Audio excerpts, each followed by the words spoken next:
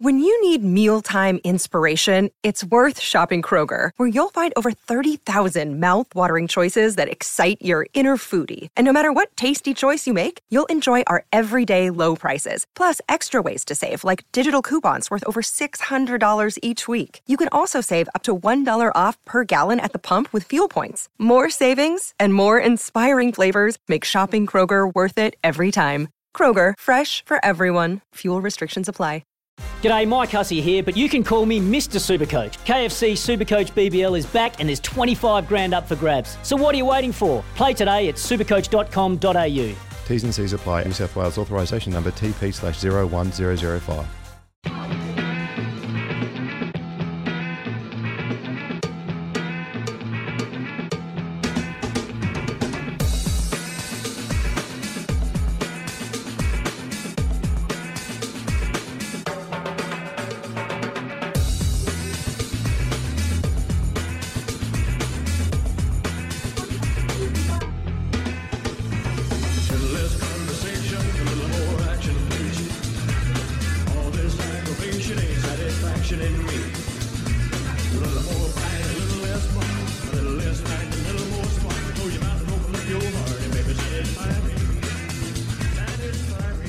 It is 07:01 on a Thursday evening, and welcome to Repco Race Control with McIver and Murphy around New Zealand and Australia on the SEN app. And yes, it's a little bit of Elvis tonight because the Elvis movie in New Zealand gets released today, and everybody's raving about it. Those that were lucky enough to go to the preview last night, not included, pretty excited. But Murph, have you been anywhere? Have you seen it at all? The promos at all? A little bit. What's been on TV, Yeah. a little bit of that, and what Kate has previewed as well in one of her. Oh, right. Yes, of course. promos. Yeah. I am super excited about this one. I don't know why. I mean, More than Top Gun. More than Top Gun. Yeah, I know I told you I was a little bit disappointed in Top Gun, but I think I'm going to walk away from the Elvis one pretty excited. But that's a little less conversation by him. We're going to have plenty of conversation tonight. Plus your chance to be a winner with the Repco hat, apron, stubby holder for that barbecue weekend in the cold, wherever you are. The question tonight on 0800 150811 is, what team does Betty Clemenko own? What team does Betty Clemenko own in Repco Supercars? 0800 150811. That's 0800 1508. If you can't answer that, you live under a rock, right? Yeah, and it would be a really big rock. Going to talk to Louis Sharp in the British F4 in just a moment. Also Caleb Nato at 7:30. But I am genuinely, Murph, excited about talking to Betty at 8 o'clock because, you know, a strong woman, and we know she's a strong woman in a man's game, essentially, right? And she is not afraid to do things. She's not afraid to change. Remember when she started, she bought the Mercedes and everybody's going, hang on, Mercedes? And that was an exciting time, right? Yeah, exciting. Unfortunately, didn't deliver what she was hoping for, and it was a very complicated period and quite difficult. She spent a lot of money on that program, but it didn't scare her away. You know, she was very vocal about it, and she's still here. So we are how many years on? So that was 2000. Wow. Was it 2014 she did that? She 8 took years over on. Stone Brothers, or 13. So we're a long way down the track, and she's still charging. She is a great addition to this. She has been a great addition to the sport and brings a really different look on a whole lot of stuff. So it's awesome that she's involved. And Erebus are sort of finally getting to find their feet. They had a couple of good seasons and an odd season now. You just got a good feeling about them moving forward. Anyway, this weekend at Croft is the latest round. That's in North Yorkshire, by the way, is the latest round of the Rocket British F4. And, of course, we have our very own Louis Sharp racing well. And last weekend, Louis picked up a win and more podiums. And I think it was about his third race weekend, and he joins us right now. Hey, champ, how are you? Good morning. I'm really good, thanks. How are the two of you? We are good. It's good evening to us and good morning to you. So, first of all, congratulations on your first win. How good was that? Golf claps.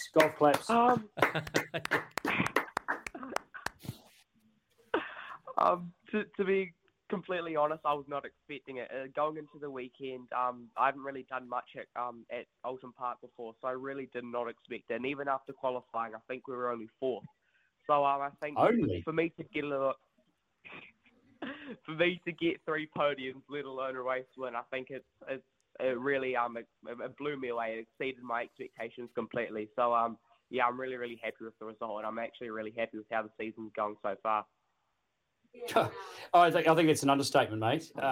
You are typically taking this in your stride and being incredibly humble along the way, which is lovely. But tell me then, what gelled with the track? Why did it all come together so well for you to end up, showing everyone a clean pair of heels in that last race and doing it very, very nicely? Well, I think Oulton Park, it's a really cool track. I do really enjoy driving it, but I think it suits my driving style quite well. It's got a bit of everything. It's got some up and downs, some tight corners, but also some fast sections around the back. So I think that played a big factor into it. And it's another track where it's really difficult to pass. And I think from the past, it's been one of my strong points. So I think that really, again, played into our advantage. And especially in that last race, starting from second, I knew that if I could just get into the lead into turn one, I would have the race there. So fortunately enough, I needed to really work on my starts because they were my worst thing until this point. But I was able to nail the start. And I was able to get into the lead. And I guess after that point, I really just didn't look back. I just focused on what I had to do, and we were able to win. So yeah, that's what happened. Are you surprised at the way you're performing, or is this just part of the plan, and this is the way that you deliver? Yes and no. Going into the season, I always knew would do good, but I didn't really expect to be doing this good this early on. I guess when you're going to a different country that you've never raced in before, on tracks and cars that you've never driven before, I guess you really don't know what to expect. And especially because the high level of competition over here, I knew going into the season that there's going to be a lot of really, really quick drivers. So I really didn't know what I was getting myself into. But I think even from Brands Hatch when we got that podium, I think even then I knew that I was able to get more podiums over the course of the season. But with how quick the top 3 or 4 really are, I never expected to be getting a win this early on. So it's really good. Yeah, but as part of that, what you're saying there, was that a little bit of a mental thing in respect of when you knew who your teammates were going to be and the support that they've got and the amount of resource that has been poured into them with all sorts of things, with extra testing and the coaches they've got and all these people that they've got supporting them, did that sort of make you think like the way you just explained that you didn't expect it because you thought they had an advantage over you? Yeah, I think that definitely was a big influence. Of course, we came quite late over here. We only got the new car about a couple of weeks before the first round in Donington, whereas everyone else has been testing since last year or has been over to the UAE racing, or they've done already a season. So everyone else was in a much better place than us, especially going into my first round. We were quite not underprepared, but we'd done a lot less laps and a lot less miles than everyone else, and especially with having three F1 junior drivers on the grid, they get a lot of extra, I guess, coaching and a lot of extra help for their driving and for everything they do. So I think for us to be able to come in and have done what we have so far, I think it's been really good. Well, if I was to compliment you, I think that's probably got more about your talent, Louis, than them having all the coaches, that you are very good at what you do. And I think you should accept that compliment in the way it is delivered. I've noticed on your socials, you've been testing at Croft. It's an old airfield, but it's been resealed, reworked. What's it like as a track for this coming weekend? To be honest, it's a very awful track. I am not a fan. I am not a fan of it. It's extremely bumpy, which in these new cars, which are very stiff, bumps do not go nice. So I'm not really sure how this weekend's going to go. But to be fair, it's not awful. I was probably a little bit too harsh on it. The layout's okay. It's just really the bumps that I'm not a big fan of. So I think it's going to be really interesting. And the bumps, I guess it makes the car quite unpredictable, because even if you hit the bumps just in the wrong place, it's really easy to lose the car. So I think it's going to produce some decent racing. I'm hoping it should be a little bit better than Oulton Park. So I think for a racing track it's going to be good, but I think we're about P5 in testing, so we've got a little bit of time to find, but I think we should be up there. Have you got your somewhat reasonably well-known driver coach, Liam Lawson, helping this weekend, or was he with you at the last one as well? What's the go? So he's only been able to go to Brands Hatch so far because he's been racing on the same weekend. But I believe I'm not actually too Bloody sure. Selfish. Yeah, I think he could be paying a bit more attention to me, I reckon. But Bloody oath. no. I'm hoping that he's going to be here this weekend because I don't believe these two have got a race on. But I think you never know with him because he's got such a busy schedule. So if he's able to be here, great. If not, I think he'll probably be giving me a few tips over the phone or something. So, but anyway, I think even if he isn't able to come, it'll be good. It'll be good. He'll be supporting me anyway. But outside of Liam, who are you looking towards to improve your racecraft? Well, I think I look up to a lot of the F1 drivers, and I think they're the ones that for me, at least me personally, that they're the ones you look up to, and they're the ones you, I guess, aspire to be. I think for me, when I first started racing, Sebastian Vettel, he was dominating F1. So for me, he's been my favourite driver all along because I think me as a 6-year-old, I just looked at whoever was the best, and I was like, yep, that's my favourite. So I guess looking at what he's done and looking at like a lot of these younger drivers as well, like the Lando Norrises or the George Russells, these young drivers that have come through, especially Lando Norris coming through Carlin and being on a similar path to me, you really look up to him to see what he's done and to be able to try, I guess do exactly what he's done. Hey mate, after that last weekend where you drove so superbly and did what you did, was there any sort of noticeable change in some of the people close around you, like your teammates or anything? Did they stop talking to you, or anything like that? Or are they congratulatory of your success? Do you feel any change in the way you're being looked at? I think the team is starting to look at us a bit better because I think obviously they've had Ugo and Ollie testing with them for ages, so I think we were quite new, but I think we've settled in really nicely to the team.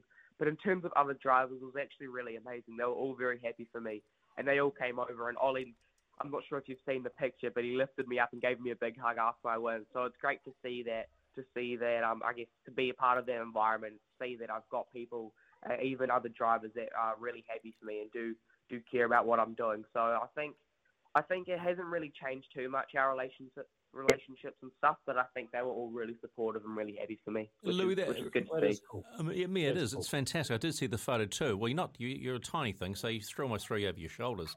The one thing you could explain to me, though, is that I think there's 3 in Carlin, right? There's 3 in the British F4 Carlin team. Do you operate as separate teams within the team?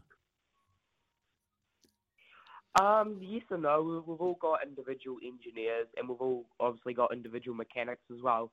So we do like when looking at data and stuff, you always go with your engineer and you always work with your mechanics. But we all do share. We share everything. So after each run, we all share the data and we look at video together. So partly yes, but also most of the time we are working as one whole team. And I think like when we're being talked to before the races, especially when we're all starting up the front, like Gary, the head of the British F4 team, like he always kind of tells us to work as a team, not completely, but to just look out for each other, which is good. Because at the end of the day, we are all one big team. We should be, I guess, helping out each other a little bit when we can. Ooh, how tough is that when you want to win a race and you've got a teammate in front of you can take? It is really tough. Of course, when you are racing with your teammates, I think. Sorry, I'm not sure if you can hear a horse outside. There's a horse where I'm staying, so sorry about that. Different horsepower. Yeah, so I'm not sure if you can hear that or not. But don't go near it. Do not go near it. Yeah, I'm staying away. I'm a bit scared. Yeah. Hey, you carry on, mate. Sorry, what was the question again? About the old horse joke, gets them every time. I'm just wondering, is it tough racing in a team and then knowing you can take your teammate that wanting to win? Because you're a winner. We know you're a winner. We know how good you are, but how much is this as a learning curve and on mental application? It is tough, especially when you are racing with teammates. You always try to leave a little bit more room or have a little bit more respect. But at the end of the day, F4, it's more about the drivers. So I think although you do race for a team, I think you really gotta race for yourself as well. So I think you always do leave a little bit extra care for your teammates. You do try to help them out when you can. But at the end of the day, if it's me versus them and we're battling on the last lap, I'm going to do everything I can to beat them. So I think there's a bit of both. You do want to help them, you do want to look out for them, but also they're the ones you want to beat the most because they're an equal machinery to you. So yeah. We've talked a lot about racing, but we've talked nothing about schooling. What's going on, young man? Shh, just be quiet, Stephen. Leave it. Don't worry about it. It's probably best if we don't talk about school right now. I've been trying to do. Moving right along. I've been trying to do as much as I can, but to be honest, it's been barely anything. It's been pretty full on, and unfortunately, even when I do have a little bit of time off, most of the time I just really can't be bothered. So you know what, Stephen? At the end of the day, if it all falls apart, which it's not going to for this young man, because he is going to be a superstar. If it all falls apart, he can just come back and be your new chauffeur for the rest of his life. Wow. Okay. Hope you don't mind chauffeuring around someone pretty average. Well, the roads will be safer. Oh, wow. Seems pretty fun to me. Yeah. Thanks. Yeah, the roads would be safer. In other words, you driving rather than me driving, Louis. Hey, you've got this is the last break, but this is the last race meeting before a summer break. Are you getting to come home?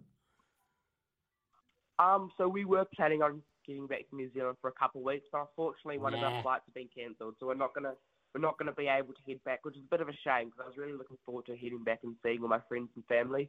But no, so we're gonna stay over here, and I think we might have a bit of time off. We might see if we can go on holiday over here because we've got about 4 weeks when we won't be doing any testing or any racing or anything. So I think we're just gonna really just use this time to relax and just, I guess, catch up with a few friends over here. And really, I think we might see if we can go on holiday somewhere and just really just have a bit of fun. I hear the French Riviera is not a bad place. I know Mitch Evans has got a nice apartment in Monaco. Go and stay with Mitch for a few days. Or Nick Cassidy. Yeah, Nick Cassidy, go and stay with him as well. Yeah. Yeah, I think that'll be a lot of fun actually. Oh mate, it would be if you saw the photo that Mitch Evans sent to us last week of what his view in his apartment's like. You want to be going there, pal. Hey, congratulations. I mean, it's early in the point, mate, and you are making an impression. We are so very, very proud of you, what you're doing, because we know you've got plenty of talent. Keep safe. Say hi to Dad for us, and try not to overdo the study, okay? All right. Thank you very much. See you later. You are more than welcome. Have a good weekend, mate. Good luck. Louis Sharp, man, I had to laugh, Murph. He's going, these young boys like Lando Norris. I'm going, mate, he's 20-odd and you're 15. Yeah.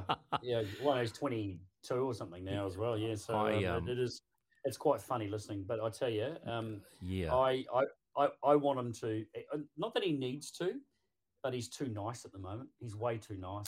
And that's going to be, he's going to need to probably...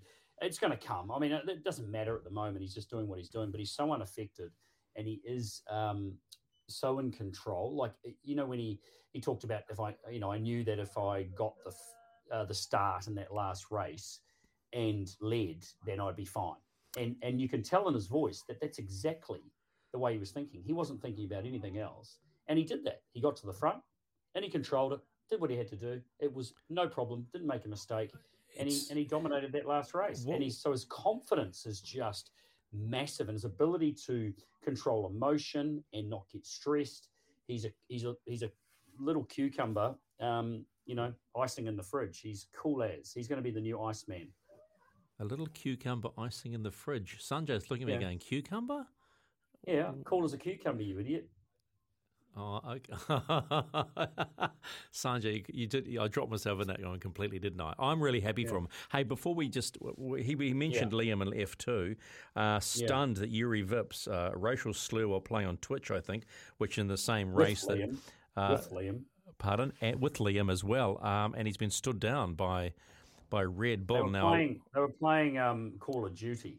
Oh, were they playing Call of Duty where he threw out some racial slur, which is, as we know, is completely unacceptable. But I just wonder for how long they stand him down, and will they stand him down on a race weekend to make it quite clear that you don't behave like this?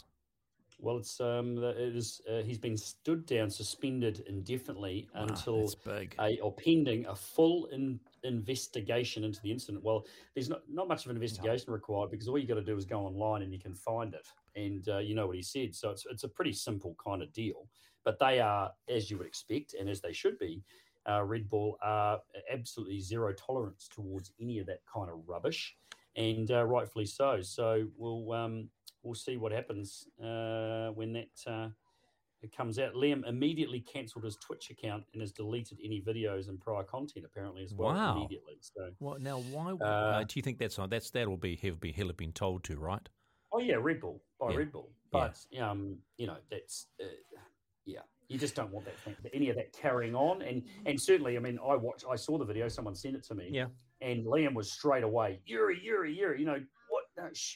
Like straight away was on top of, you can't, basically saying you can't do that, you can't say that kind of thing. So there wasn't like any laughter coming from Liam or anyone else. They did not condone in any way, shape or form. So it was a big mistake. It was interesting listening to Louis talk about his part-time coach and Liam Lawson, saying how busy it is. And I'm still trying to figure out. Liam's season is a little not the best season so far, but I just saw him on his socials the other week. Doing some modelling for AlphaTauri and things like that. So just wonder, do we read anything into those sorts of things at all, being part of that family, or is that just because I'm sure he's under pressure.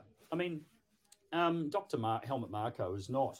He's ruthless. He's completely and utterly ruthless when it comes to this. It's all about putting people under pressure, and to find the best of the best of the best of the best. And I'm sure they're not going to be happy. But when we look at what has caused the failings for Liam, it's not him.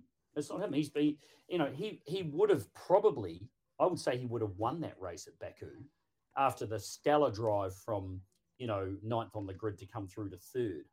He was starting on the front row, and we know how good he is at looking after his tyres, and the team let him down. I mean, that's happened now a couple of times. He had the issue at Imola with the broken steering.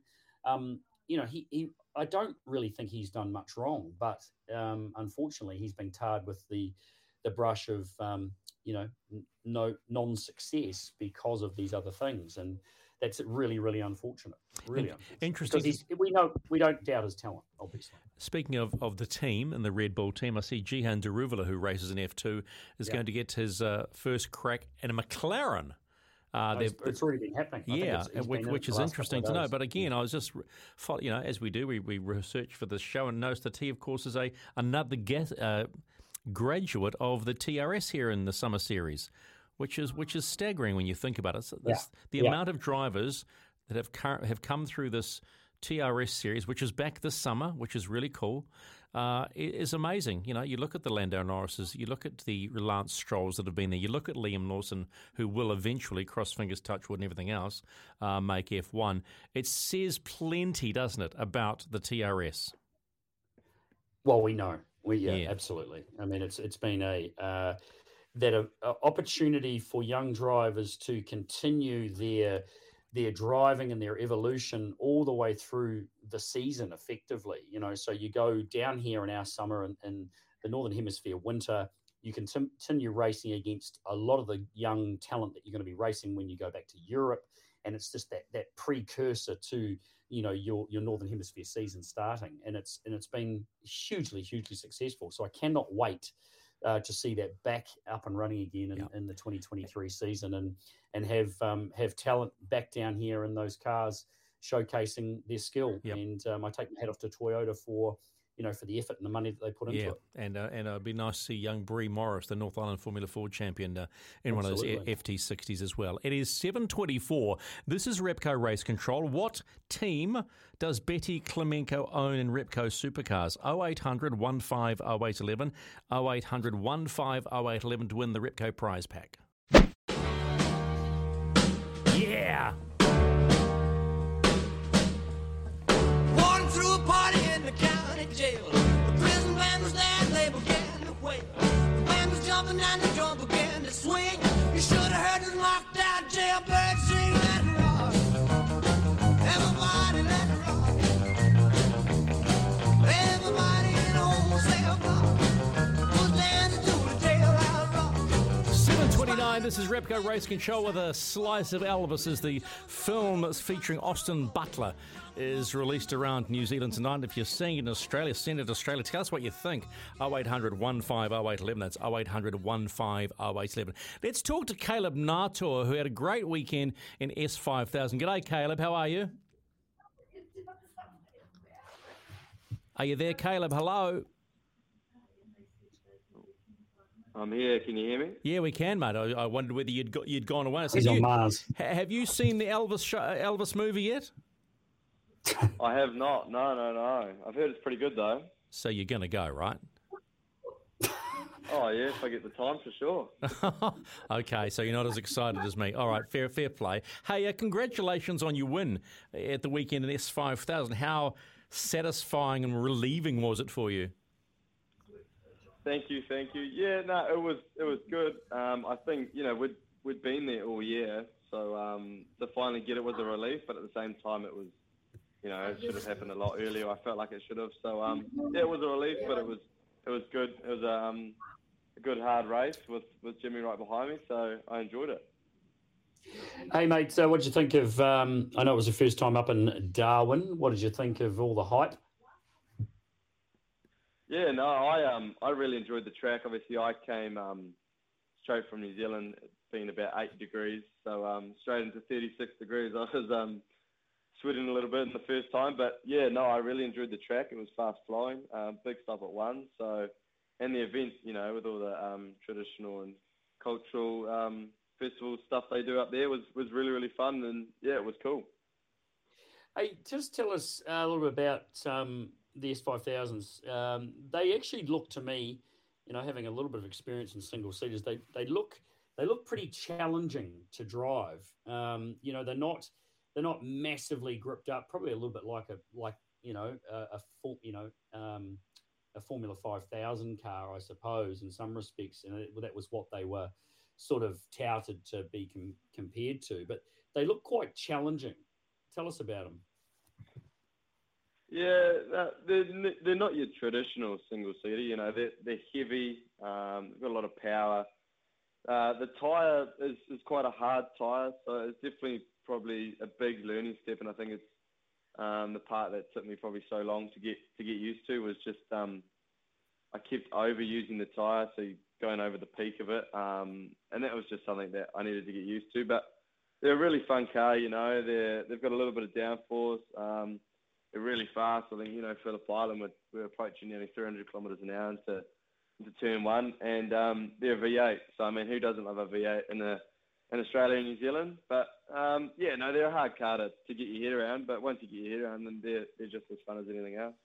Sitting 8th in the championship, and I think there's one round of the regular season to go before they start the Tasman series, and you get to go to some very cool tracks, the Sandown, the Gold Coast, and of course the end of the year, Bathurst. When you look at your season or rate your season at this point, you give yourself a pass mark, particularly having got that win?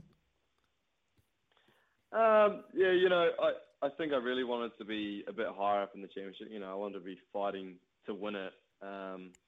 Obviously, sadly, I missed the last round of Sydney just due to a few financial struggles. So that was, that really affected us in the championship. I think we were sitting about 4th before that. It's been a season of kind of what ifs. And I think you'll find they've actually cut the season short. I don't think we're actually going to Sandown anymore. So, it's a bit of a shame. But, I think I still learned a lot and progressed a lot throughout the season. So, yeah, I'm still really happy with how it all went. So where to, mate? Where to then? If Sandown's not happening, and what's the next phase? What are you working on at the moment to keep you busy? And what's in line? I mean, I know how tough it is. There's plenty of like-minded or young blokes like yourself trying to achieve and find the next step. What's happening with you? Yeah, so coming up soon, I've actually I haven't announced it yet, but I am a part of the Erebus You're about Academy. to. So I'm going to be about to have a drive in the Erebus Supercar in August. So I'm looking forward to that. I've been talking, With Matt closely to McCutcheon. Yes, with a couple of other Kiwis as well. So I'm really looking forward to that. It'd be cool to see Greg there again. Hey, have him stand away. But just beware when you're there. If you, and I've told this to Matthew as well, if you do go faster than me, well, that it will be the last time I ever look you in the eye and say another word to you. Right? So just be aware of that. Well, And we not that race maybe- cleanly. yeah.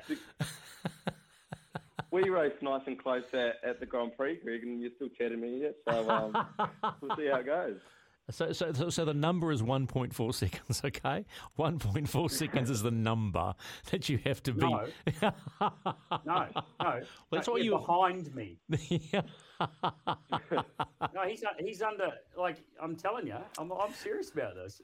If you go out there and think that it's going to be funny to go faster on the same day at the same test, then just think about the consequence. All right, just warning, just telling you, just letting you know. Mate, you go as fast as you want. Is supercars where you want to be? Yeah, I mean, I watched Supercars, a long time, watching Greg and watching the fellow Kiwis, Scotty, SVG, all those guys. And it's a class that, definitely had my interest for a long time. I think I've always had the dream, the goal of a single-seater. But I mean, if the opportunity came across to drive a supercar, to, do a season of it, and I mean, all I want to do is be the best. So I'd obviously be going to join and to try and win the championship. I mean, yeah, definitely. But if single seat, if you still want to go down that single seater path, then what if you could choose what the next step was and where to go? What would you want to go and be doing next season? Yeah, it's if I had the absolute choice, I think I would try and make that American step. I'd love to follow in the footsteps of Hunter McElrea, try and do Indy Pro or Indy Lights. But sadly, I think the world that we're in now, and I'm getting a lot more of an interest in supercars. So I don't know where I'll end up next season. If I end up in a Super 2 car in Australia, I'd be just as happy. Well, fair enough. I mean, the world is your oyster. You just got to keep driving and driving well, Caleb. Someone said to me that Martin is the centre of the universe. Is Martin really the centre of the universe? Oh, it's a wonderful place. If you haven't visited it, I'm sure you'd need to. Everybody asks me. They say to me, where are you from? And I say, I'm from Martin. They say, where's that? And they say, do you know where Bulls is? And they go, where's that? So I just say, I'm in New Zealand. And then they say, is it in the South Island? So it's in north central New Zealand is all I say. But it's a wonderful place. If you haven't gone, you have to go. And Martin is famous for chicken and chips. So if I can do a little bit more and make it a well-known driver town, I'd be happy. So. Chicken and chips, that's your sell. So, okay, if I'm going to get my chicken and chips from Martin, where am I getting them from? Centennial Dairy. They did a good interview on it a couple of years ago. Centennial Dairy, just down in Martin. And Robbie's Mechanical, the best lawnmower shop. You got to stop in and say hello there. There you go, Dad. Dad gets a plug. Absolutely. Oh, wow.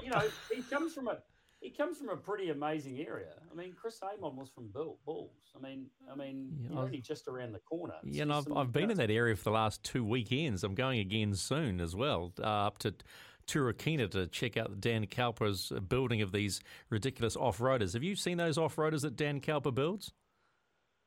I haven't. Every time they've been on or been around, I've been away. Oh, but it's definitely on the list to go and have a look. Oh, you are missing something. Caleb, thanks so much for giving us your time, buddy. Best of luck. Stay strong and remember, 1.4 seconds. 1.4 seconds, okay? He doesn't know what that means. Okay. Yeah. He doesn't know what you're talking about. Oh, sorry. That's how much slower Murph was than Richie, okay? Just letting you know. All right? Awesome. Thanks, guys. I'll see you, Greg. I'll be chasing you, mate. So, well, hopefully you'll be chasing me. But, yeah, no, have a good one. Thanks, buddy. Watch it. Mate, he was very political, wasn't he? He didn't even respond to the number. He just said, yeah, well, thanks very much. Appreciate you talking. Very good man. 7:30. He knows where his bread's buttered. He Don't does. you worry. 7:39. This is Repco Race Control. Well, since my baby left me, well, I found a new place to dwell. Well, it's down at the end of Lonely Street, that heartbreak hotel where I'll be just so lonely, baby. Well, I'm so lonely, I'll be just so lonely, I could die. 7:43. This is Repco Race Control as Elvis gets released around the country today, starring Austin Butler, Baz Luhrmann, epic. I know. I've seen we've talked about it already. I cannot wait to go and see it. You got to trust the team at Midas for your next service, because our Midas moment of the week features Merv, but not Merv, if you know what I mean, because our Midas moment of the week goes out to Tom Alexander, who hopped into Merv's Renault RS01 at the weekend in the final round of the Nordic Series and drove it, first time ever, and from pit lane, drove it flawlessly to set up the win, Merv. And as you said on Sky Speed, he deserves a lot more than he's getting right now, because he can pedal. Yeah, that was the highlight for me for the weekend. I mean, there wasn't a very large grid of cars in the 3-hour race, which has been a struggle for the North Island 3-hour championship all season. It'd be great to get some more cars out there competing, be it F4 or whatever.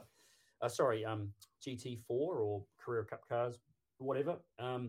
So, you know, it's sort of makes it a little bit hard to get too enthusiastic about that series. But for me, definitely Tom doing what he did and having the opportunity. We thought we were going to give him a chance at Topol, but that all fell through a few weeks ago. So to see him jump in from pit lane, as you said, never had turned a wheel before he started that race, and adapt himself so well, you know, was great to see. And he is an absolute talent that and hasn't had enough of a break in the past. And you know, I was really awesome. The team, the Race Lab boys, Shane Helms, who was unable to drive on Saturday, you know, who signed off on putting Tom in the car.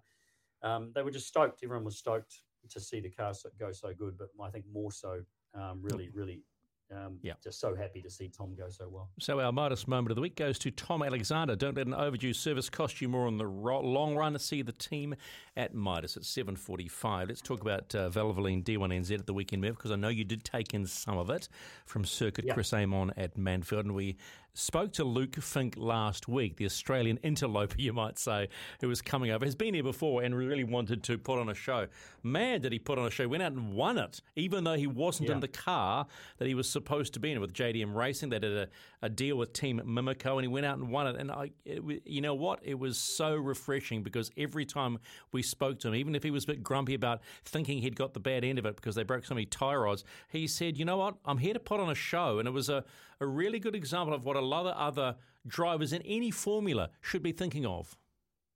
Well, I think so, but I think in drifting, it's even more important, isn't it? I mean, it's like freestyle motocross, I suppose, or freestyle BMX, which is what he cut his teeth in and was a world champion at, Luke.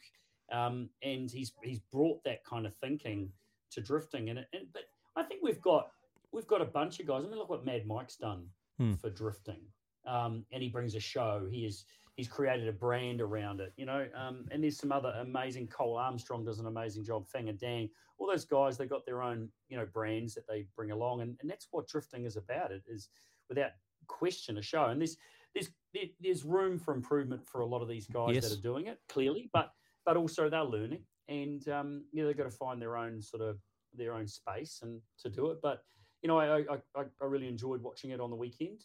It was clearly a tough conditions for the drivers to manage with the temperature, how cold it was, and a lack of grip on the track and stuff. But you know, it was still some great battles, some absolutely amazing battles, and some brilliant driving, wasn't it? Yeah, it was a shame that there wasn't an ability to get more heat, because As we discussed on Speed about that first clip as you come into it, the judges wanted them just to forget about brakes and go for it and hit the racing line as you would if you were in a single-seater or in a car, and they just couldn't manage it, and the infield got plenty of work, to say the least. But congratulations to Luke Fink and Sean Potros, who came second, and Jesse Greenslade, who picked up his first ever podium. So that was pretty cool. But Fangadan still holds on by the skin of his chinny chin. Well, he went out. What did he go out in the top 16? He went out early, as Round did of 16. as did the top qualifier, and Dave Steedman. Jesse Greenslade put him out on the second run. He just said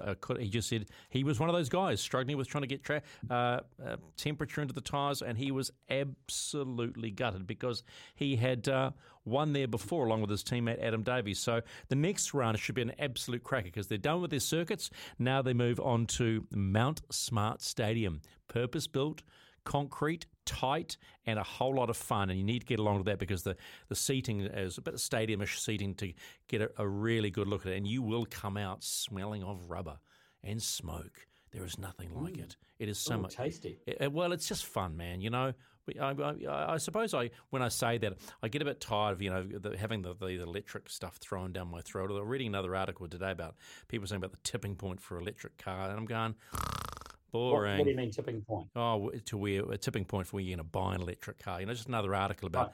Well, on the news tonight, we nearly had another power delivery emergency, and the power nearly went out again because of just very badly handled, obviously, infrastructure and whatever else that's going on. So, good luck with that because unless we build some dams in this country and actually put some hydro action, they are going to desecrate the local. I have the perfect option. Rangers here in Hawke's Bay very soon with a whole bunch of those windmills, which are apparently okay, which I don't think they are. Let's just build dams and create hydro. I get a better option, which is more efficient. I got two options. What's that? Solar or nuclear. I don't care what anybody says. Simple as that. Solar's not. Solar's not efficient, mate. Well, you got to make the panels. Well, how about nuclear then? The panels are. Yeah, nuclear's the go. That's the cleanest form of energy that there is. Okay, let's leave it at that. And hydro is next, Stephen. Yeah, hydro is next. Why aren't we building more dams in this country to support our need for electricity? Why aren't we doing that? Because they're more concerned about pushing the electric argument than actually figuring out how to do the electric argument. We are going to be up a creek without the paddle. 750. There ain't going to be any water either. So anyway. Yeah, no, fair play. 750. This is Repco Race Control. 7:54 on Repco Race Control. A bit of a text here on our Temper Bedpost text line because Jamie's working on 8833. Says, "Hey team, when are the new episodes of Sky Speed on? I never seem to catch the show. Ouch." Also, Erebus every week. Also, Erebus is the answer to your question. Of course, the question is, what team in supercars does Betty Klemenko own? The answer is Erebus. You can call us on 0800 15 0811. Well, I can tell you, if you finish your work before 9 o'clock this evening, there's one at 9:30 tonight on Sky Sport 5. Am I right, Stephen? I've dropped. Oh, that was Sunday. No, there's one tonight at 9:30 on Sky Sport 5. Normally, Tuesday at 8 o'clock on Sky Sport 1, and then 8:30 on Sky Sport 5, which is the home of motorsport. Jamie, okay? So, or if you have Sky Sport or Sky Go, go to Sky Go, and you can watch the episode whenever you want. It is as simple as that. Betty Klemenko coming our way after 8 o'clock this evening. Looking forward to that, along with Simon Chapman to give us all the goss on the inside oil. Just quickly, if we've got about a minute, and I mean a minute. Mercedes made a right hash of it, trying to get the FIA involved in the porpoising, right? Oh my goodness! Talk about rowing your own boat, right? Rowing your own boat. And was Lewis going on the weekend after he finished third about my life? No, but have a think about this one. Have a think about this one because we've got to go. He did say, "Please don't use my car as the guinea pig." That's the latest. Don't use my car as the guinea pig. I'm the senior driver. It's coming up to 7:56. Betty Klemenko, the other side at 8.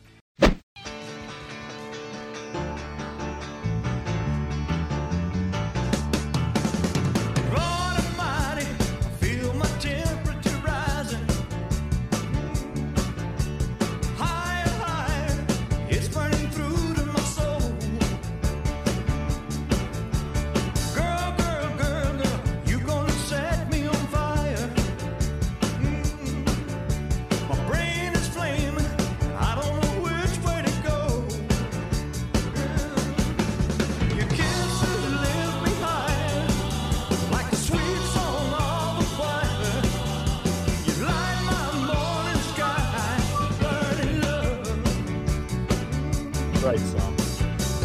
I feel my temperature rising.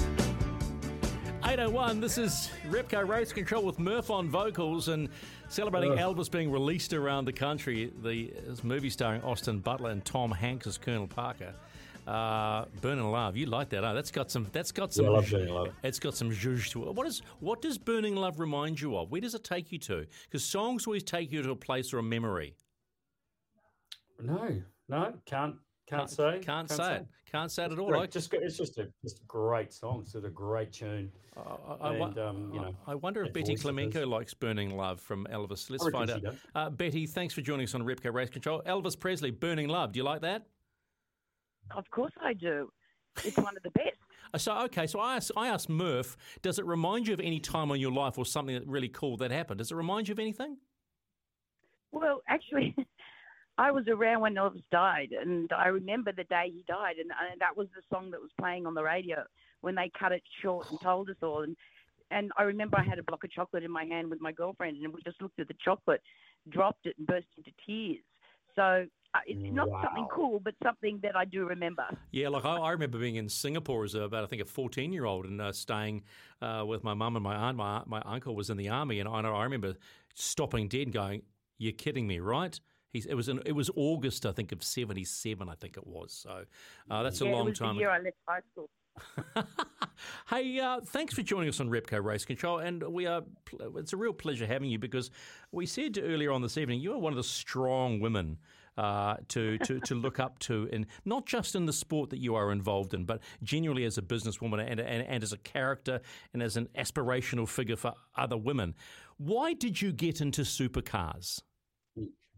Well, I did the hard yards. I started off in F3 thinking, you know what, this is what I love. I love motorsport. So let's just start little. And we worked our way all the way through all the different categories, ended up in GTs. And then we miraculously, we did everything in GTs. You know, we won the Bathurst 12, and we couldn't go any further. And I kind of just, looked at my husband and went, how about V8? And he just looked at me with that, oh, my God, here we go, look. And that's how we ended up in V8s because I wanted to go to more races. 6 times a year just wasn't enough for me. Betty, Murphy, hey, great to have you on. Thank you so much. I've got to be completely honest with you. You know, when all this, talk came around you coming into supercars and bits and pieces, as did probably just about everybody, I thought, oh, how long will this last? This is going to be, It was the rich girl with the toys. Yeah, exactly. And I'm couldn't be more happy to eat my own words on that one and see that you have just withstood the test of time through this and contributed in the period. Was it 7? Is it 8 years? Coming up 8 years? Is it? I'm in the middle of my 10th season. In supercars? Yeah. Oh my God! Is it that long? All right. 25 years in motorsport, and this is my 10th season because it goes by seasons. This is my 10th season in V8. That's just amazing, and I just as I say, happy to eat my humble words and just go well done to you for withstanding, dealing with, these people. There's choice words that can be used for dealing with a lot of it most of the time, but it's not easy. It's a full on challenge, and I know that you get a lot out of it, and you love contributing and supporting and helping drivers and people all the way through the journey. I mean, it's I take my hat off to you. Oh, thank you. I remember my first team owners meeting, and I won't say who it was, but they came and patted me on the shoulder and said, "Now, don't get intimidated by all these, all the owners, and don't worry." And I just looked at him and I said, "I was brought up by a Hungarian property developer. This is nothing." I mean, let's be blunt. What are the biggest challenges you face as a woman and as a team owner in this sport? Different things at different times. In the beginning, it was just to be heard, and in the beginning, it was like, I got the feeling they thought, what do I know? And, you know, that I couldn't know anything. And that's why I surrounded myself with, you know, and it's true, I surrounded myself with very smart men and now women as well. But back then, it was, I had to learn because I knew the GTs, I knew everything else, but I knew nothing about supercars. I remember the first time I was there, someone said, "Oh, there's Craig Lowndes," and I went, "Oh yeah, he's the," and I got it right. And they said, "You're going to V8 and you have no idea who they are." I said, "I don't need to know who they are. I just need to win." Yeah. And that is kind of. That's kind of been my motto, you know, like I choose to go in there to win the race, you know. I'm not there to, to knit blankets. But also it's a business, right? The GT thing was a business thing, but this with the structure of supercars and the revenues and also the costs and how it all works, it's a business, and you've been a business woman. I mean, the way before you got involved. I didn't think I'd have to, but I did in the end have to bring my business side into my racing side because, as you said, it is a business, and we are the entertainment. And a lot of fans forget that we are the entertainment. They're going there to see us race, and it has to be a business, and it has to stand up on its own 2 feet. And you know, God, I don't know how many years ago now, but Barry Ryan, the CEO of the company, turned around and said to me, "There's going to come a time when you don't have to put your hand in your pocket because that's what racing's about." And I laughed at him, and I tell you what, we're nearly there. So on your 10th year, you're nearly there, not putting your hand in your pocket. So that would exactly. Sigh of relief from you, I would suggest, and your bank manager. No, not really. You know, it's always been a love of mine. You know, sometimes you do sacrifice things for things you love.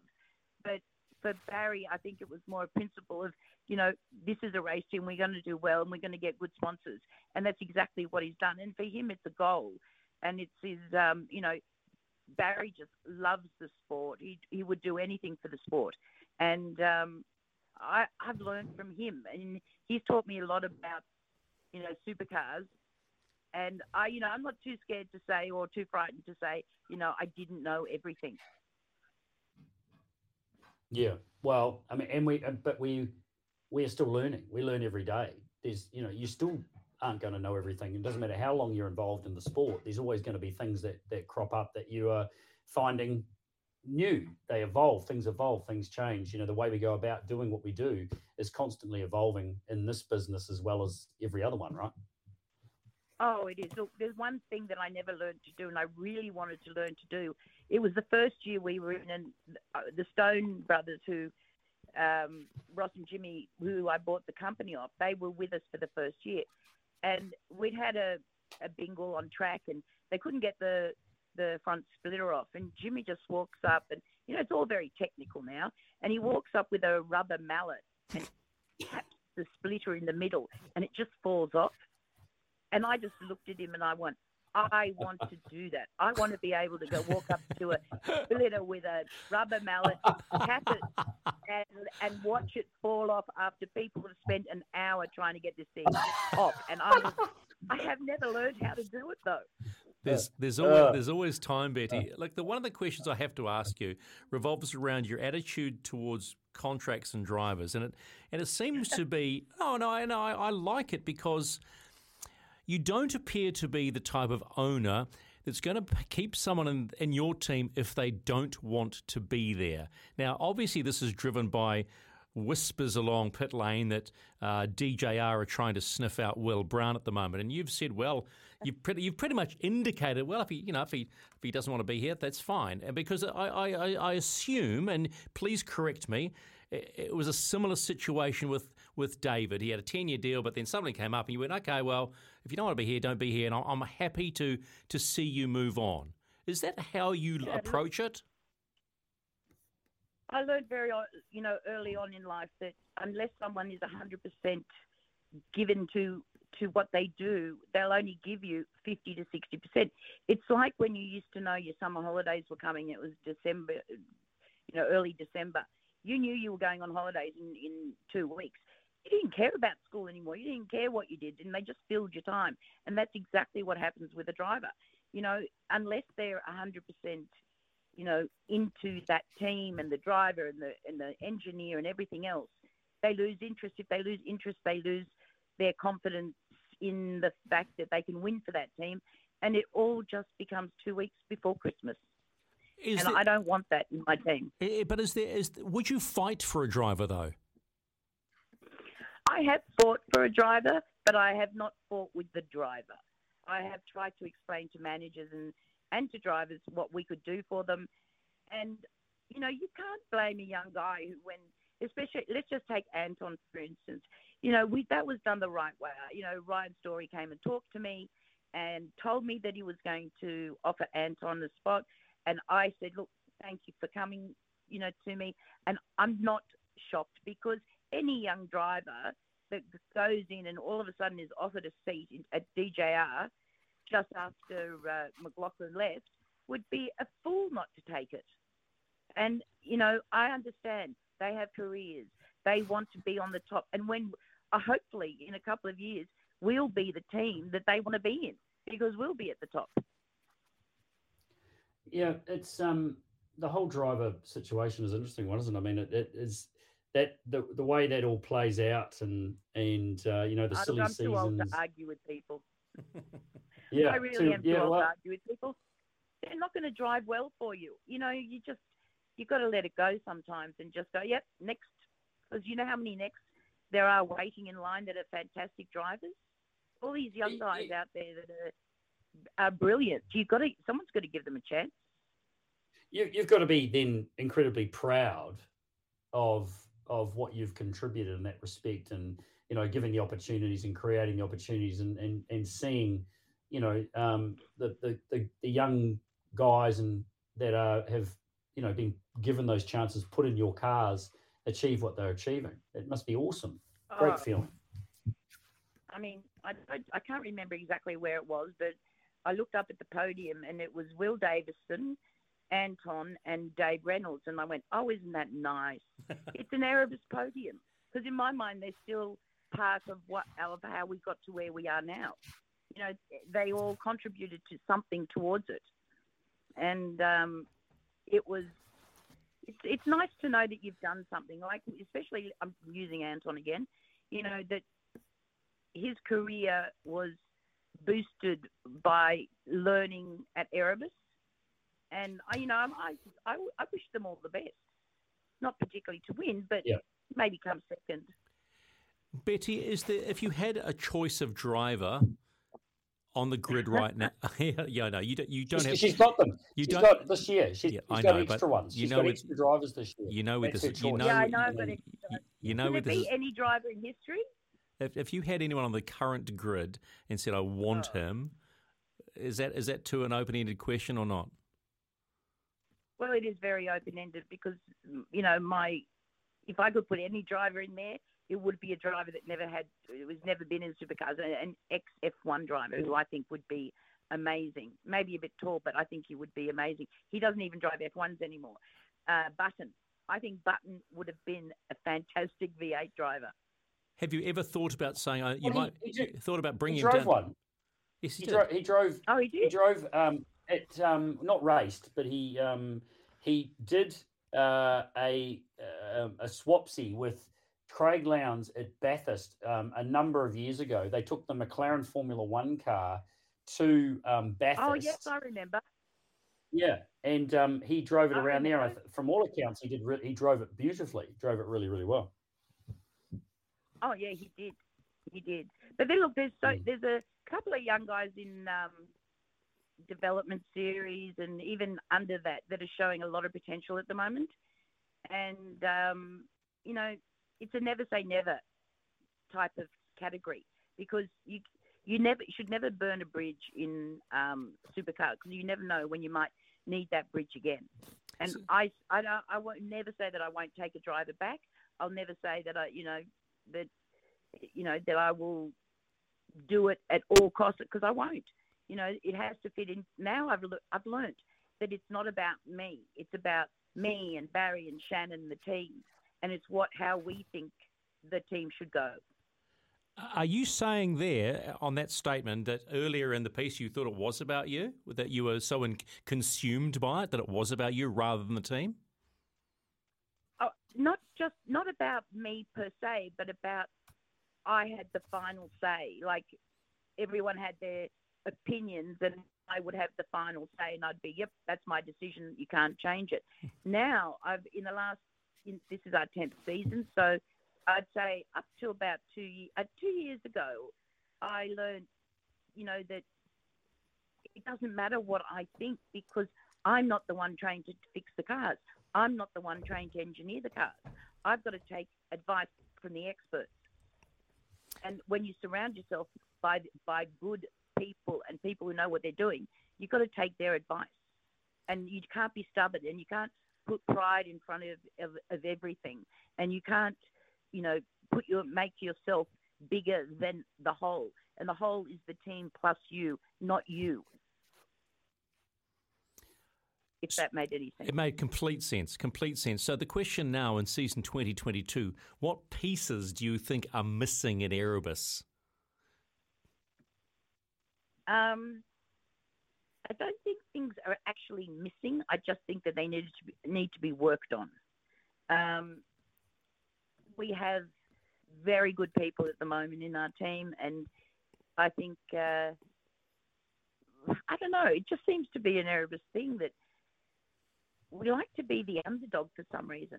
I don't know why, but we do our best work when we think that we're not at the top. And then we get to the top and we smile and we start all over again.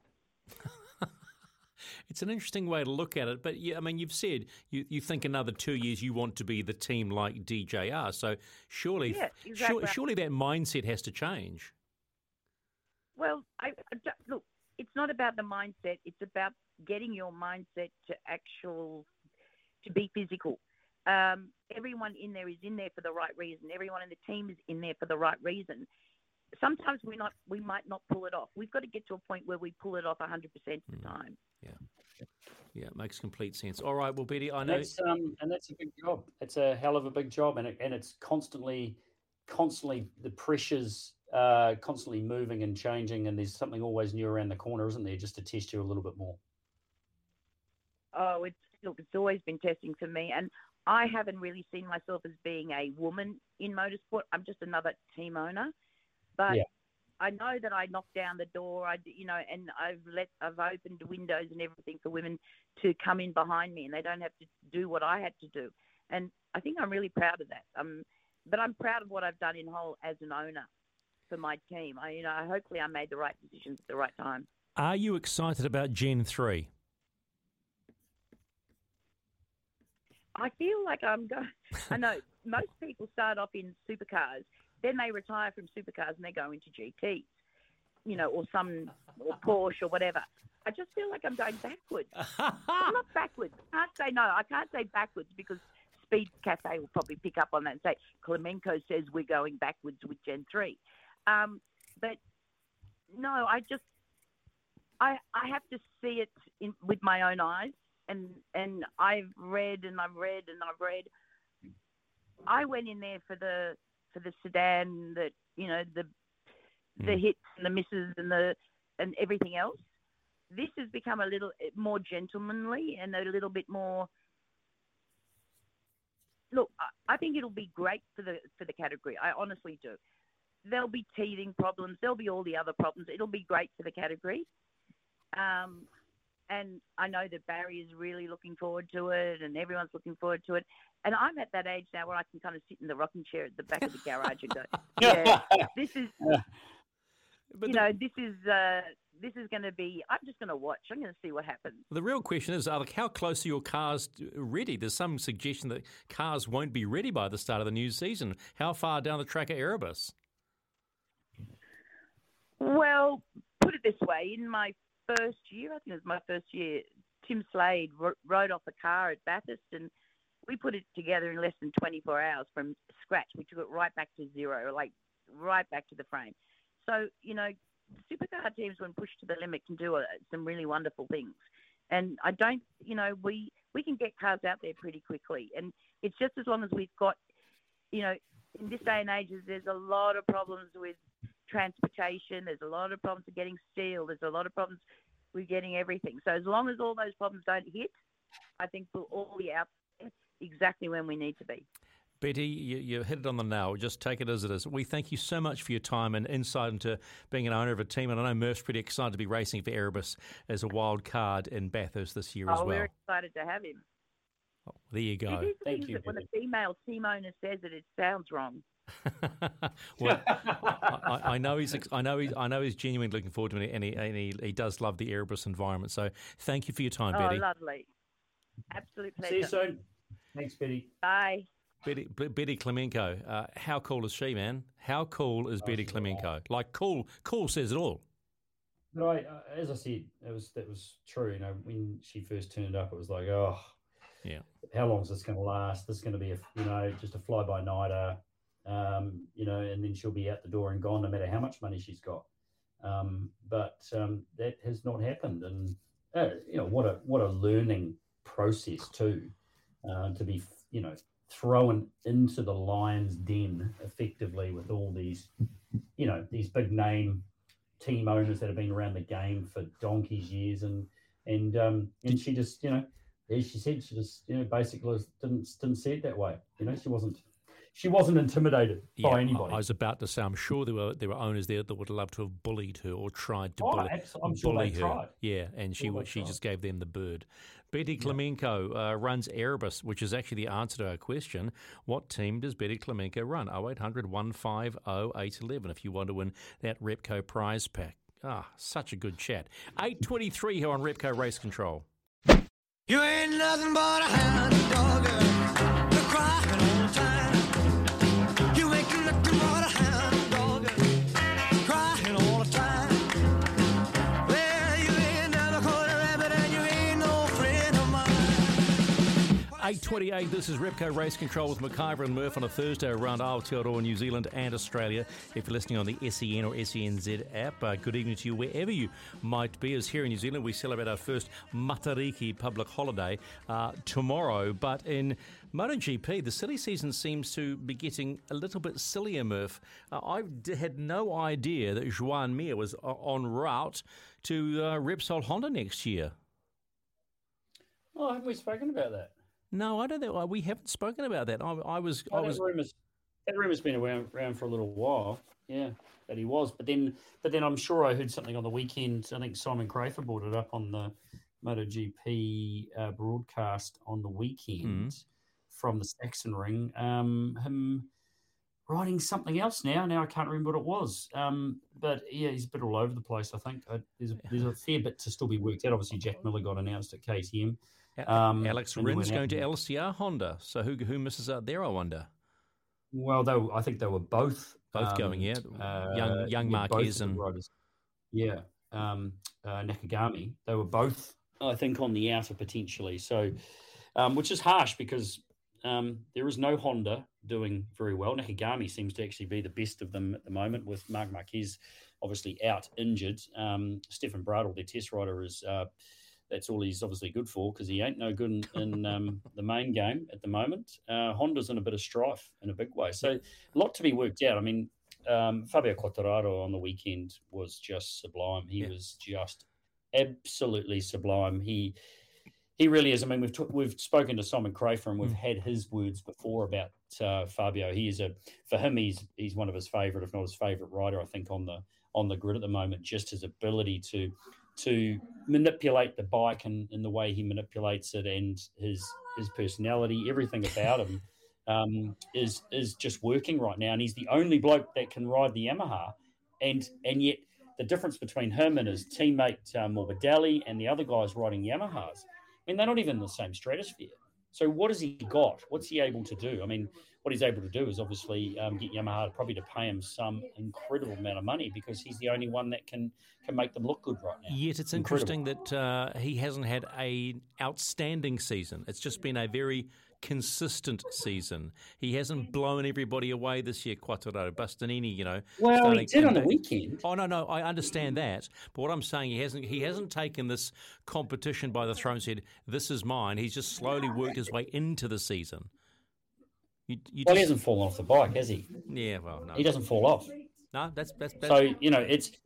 And that's got to be a big part of it. I mean, Bagnaia, another crash. And Bagnaier's come out and admits that Quattararo is a more complete MotoGP rider than he is, which is phenomenal. I mean, he's in awe. And, I mean, you look at Pecco and he is very humble. He comes across, they all do. They come across as very likable characters.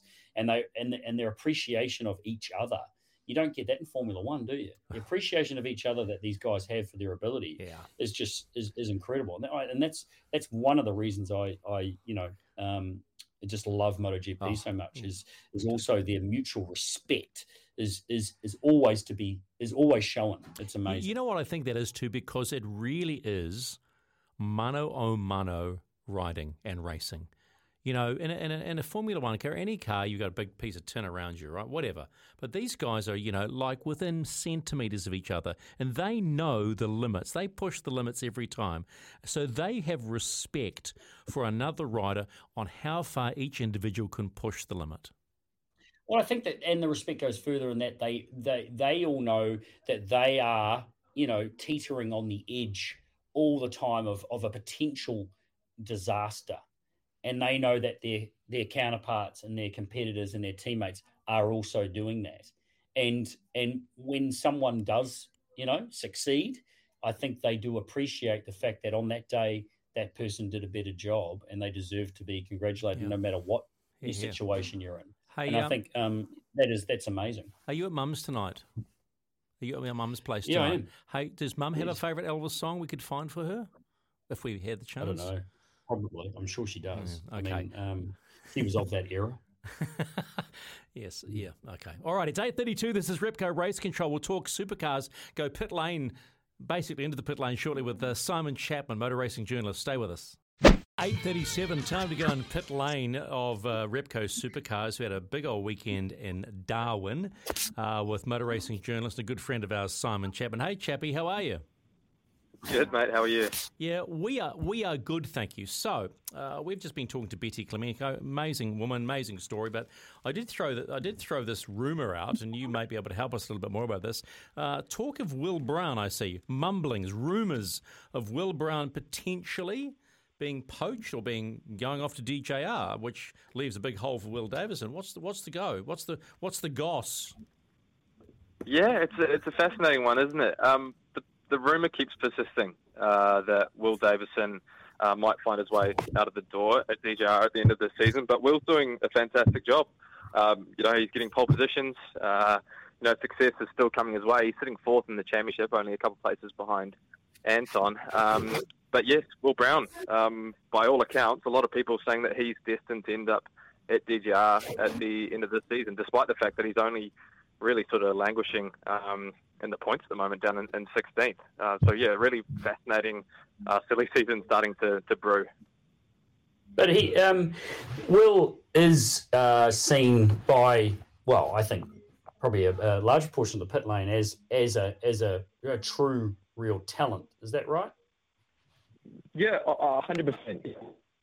SMP last year, the 4 rounds that he's definitely capable of winning races. He's got outright pace.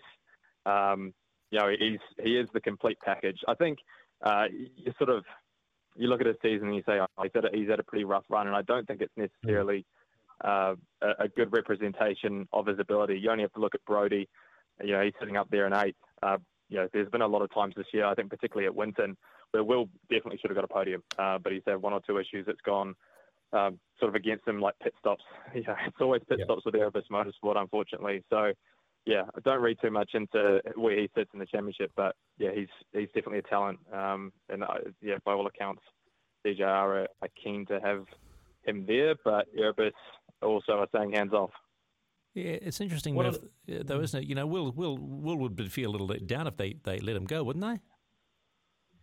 Where does that fit, Simon? I mean, is obviously I would imagine Will Davison will be saying absolutely nothing about that at the moment and just trying to get on with the job. But who's the? I mean, Ryan Story is the big fish at so-called DJ. I mean, that's what it's called, but it's Ryan Story's team. I mean, who would be making the calls there around that? Well, the acronym is DJR, and the joke is often made that it's Dick, Gillian, Ryan. And I think I don't know whether there's equal parts in that. I would say there is probably a good element of Ryan leading the way in those discussions. I don't know necessarily how much. Is it future-proofing? What's that, sorry? Is it future-proof? Well, it's an interesting one. It's hard to know, right? Because they lost Scott to IndyCar, and they needed someone who was an immediate replacement then and there, and Anton was the logical replacement. Davo, I guess you say he's in the final sort of throes of his full-time career, but I kind of go back to the point of, why would you get rid of a guy who's really in the form of his life? Age is just a number, really. Maybe if you put Will Brown in there, you'll unlock some potential. But at the same time, Davo's doing a really good job. So, if I'm Davo, I'd feel pretty aggrieved if I was thrown out at the end of the season, considering how well he's doing. He got a win before Anton did, admittedly in circumstances where he was given the win, courtesy of a penalty, but he still got the win. So, I don't know. It's a curious one. I'm not sure where it's going to sort of land, but we could see a change there. There's not many cases in really. Well, maybe there is. I don't know. I can't think of off the top of my head, but there wouldn't be very many cases where someone is performing at such a high level on a fairly regular basis. I mean, Winton was lackluster for the team as a whole, but they bounced back on the weekend, and the results are looking pretty good. There wouldn't be many results where someone's lost their drive at the end of the season after doing, if it continues the way it is after being so competitive. I just go back to the point that I think Will's doing a really good job, and if he does get boned, where does he end up? He's spoken about wanting to end his career probably at DJR. I spoke to him at Darwin, and he said, the results will do the talking. And as far as I'm concerned, he's doing a really good job. So, maybe DJR want to future-proof. Maybe they want 2 young drivers there. Maybe there's a directive from Shell to have 2 young drivers, Viva Energy, the main primary sponsor there. Maybe they just want to set themselves up for the future. There, the other rumor that does the round occasionally is that the team is for sale. So maybe that's part of the move. Who knows? Wow. Okay, that's a good one to throw out because I didn't know that one. But no, you talk about results defining a team or an individual. Gary Jacobson's results saw him boned, as you say, by Premier Racing. I don't think did anyone see that coming? I don't know. That's another really perplexing one because, okay, let's be honest. Premier Racing, they're sitting at the back end of the pit lane. But Gary had a really strong run at the Australian Grand Prix where in 3 of the 4 races he finished in the top 10. And really, most people were surprised to see him up there. That was a really standout result for him. He sits 24th at the moment in the championship. Admittedly, that's probably, much like Will Brown, not really representative of his performance because he's had 3 DNFs that have sort of, that's lost a whole lot of points for him. I think, maybe there was a bit of pressure, I think, on both of those boys, that being Gary and Chris after Winton to up their game. The chat in amongst the paddock initially was that Chris was probably the one that was more so in the firing line. So it definitely came as a bit of a surprise that Gary was the one who got the bone at the end of Darwin. The chat at the end of the weekend was basically that after that last race, Peter Zibris gave him his marching orders and that was it. And then it was basically finally confirmed on Tuesday morning to the shock of many. So was it the straw that broke the camel's back with that pretty clumsy tit-for-tat incident with Zach Best? I mean, that was pretty amateur looking. The obviously damage done to Zach Best's car, and I think Gary got a penalty for that, didn't he? Correct. Yeah, I think that was probably one of maybe 2 or 3 things over the course of that weekend that sort of just set it all off and set it in motion to where we are now. unfortunately, I think every time, if you tuned into the broadcast, the only time we ever really saw Gary on track was when he was either spearing it off or in the wars with other drivers. You know, he was getting into a lot of cars, and that car looked a bit sore by the end of it. So, yeah, I think a lot of us are surprised. I guess the question now is, what does Gary do? Who's the replacement for Gary at Premier Racing? The next couple of weeks are going to be pretty fascinating lead up to Townsville because, exactly that. They've only got 2 weeks until the next round.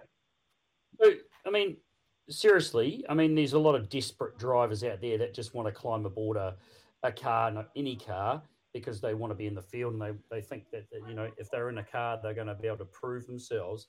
But seriously, you know, who would want to run cap in hand to Premier Racing at the moment and go, I'm your man, let me have it. I can prove that, you know, this can be done better. I mean, and that's you're biting off a fair old big bite there to go and think you're going to save that team right now, aren't you?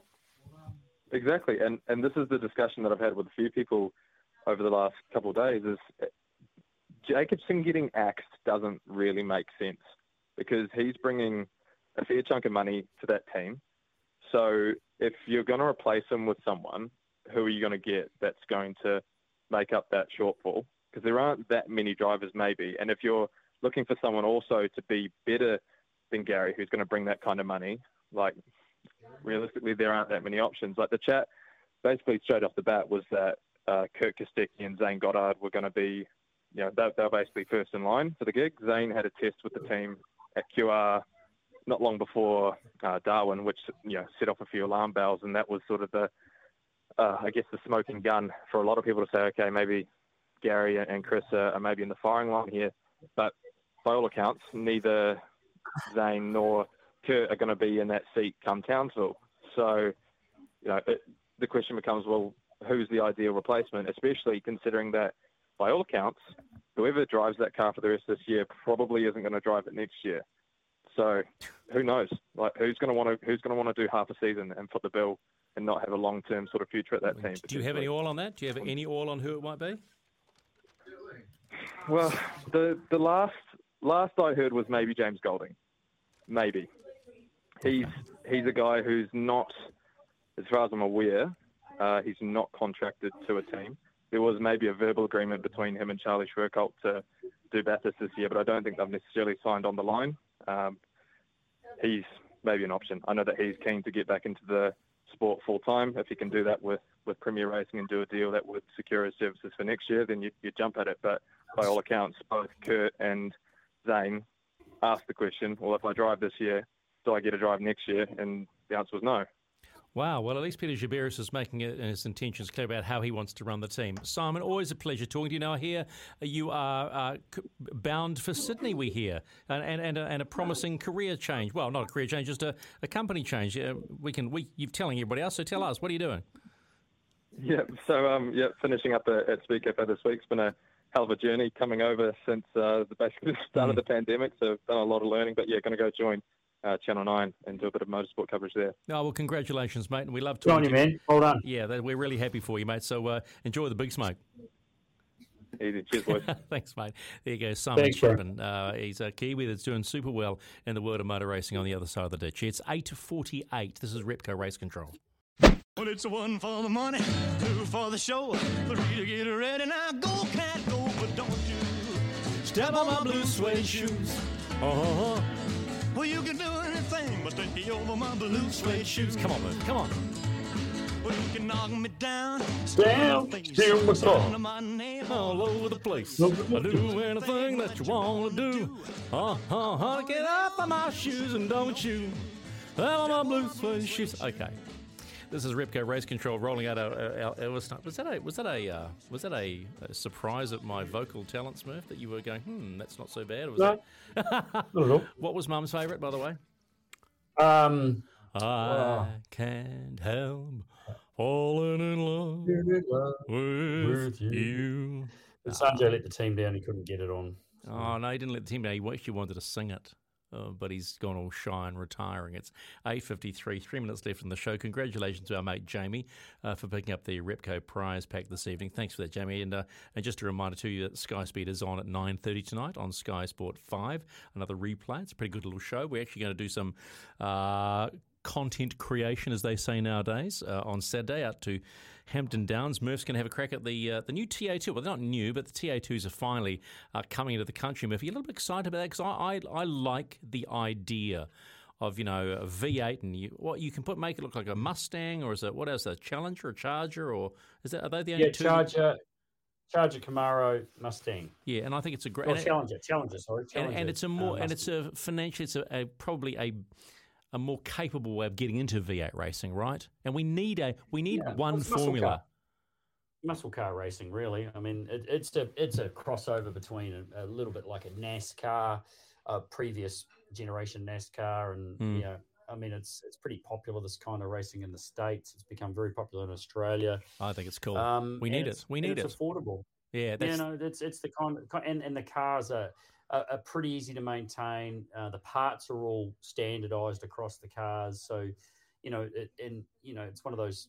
It's like a control formula in many respects. Yeah, which is exactly what we need. We need something that people just can't go and continuously spend money on. Looking forward to seeing how you find that on Saturday. Hopefully it's not wet, eh? No, well, I'm hearing it's a little bit wet because you're going to take me for a drive or teach me how to drive a Radical, these little sort of open-top slot cars. It's 10. Oh, really? Oh, okay. But they're pretty quick, right? Like 450 horsepower, and they're like slot cars. They stick to the track. Well, yeah, it's a sports car. It's absolutely a sports car. I mean, around Hampton Downs, I think the SR10 is, it's close to GT3 kind of spec. Okay, pace. Right. It's that quick. Okay, yeah. Well, just be so we'll probably, but it can be turned down. The power can be turned down, so we can adjust it. So don't turn it down. You'll old have it bands. turned down reasonably far. All right, mate. Well, happy Especially if I'm in the car with you. Pardon? Especially if I'm in it with you.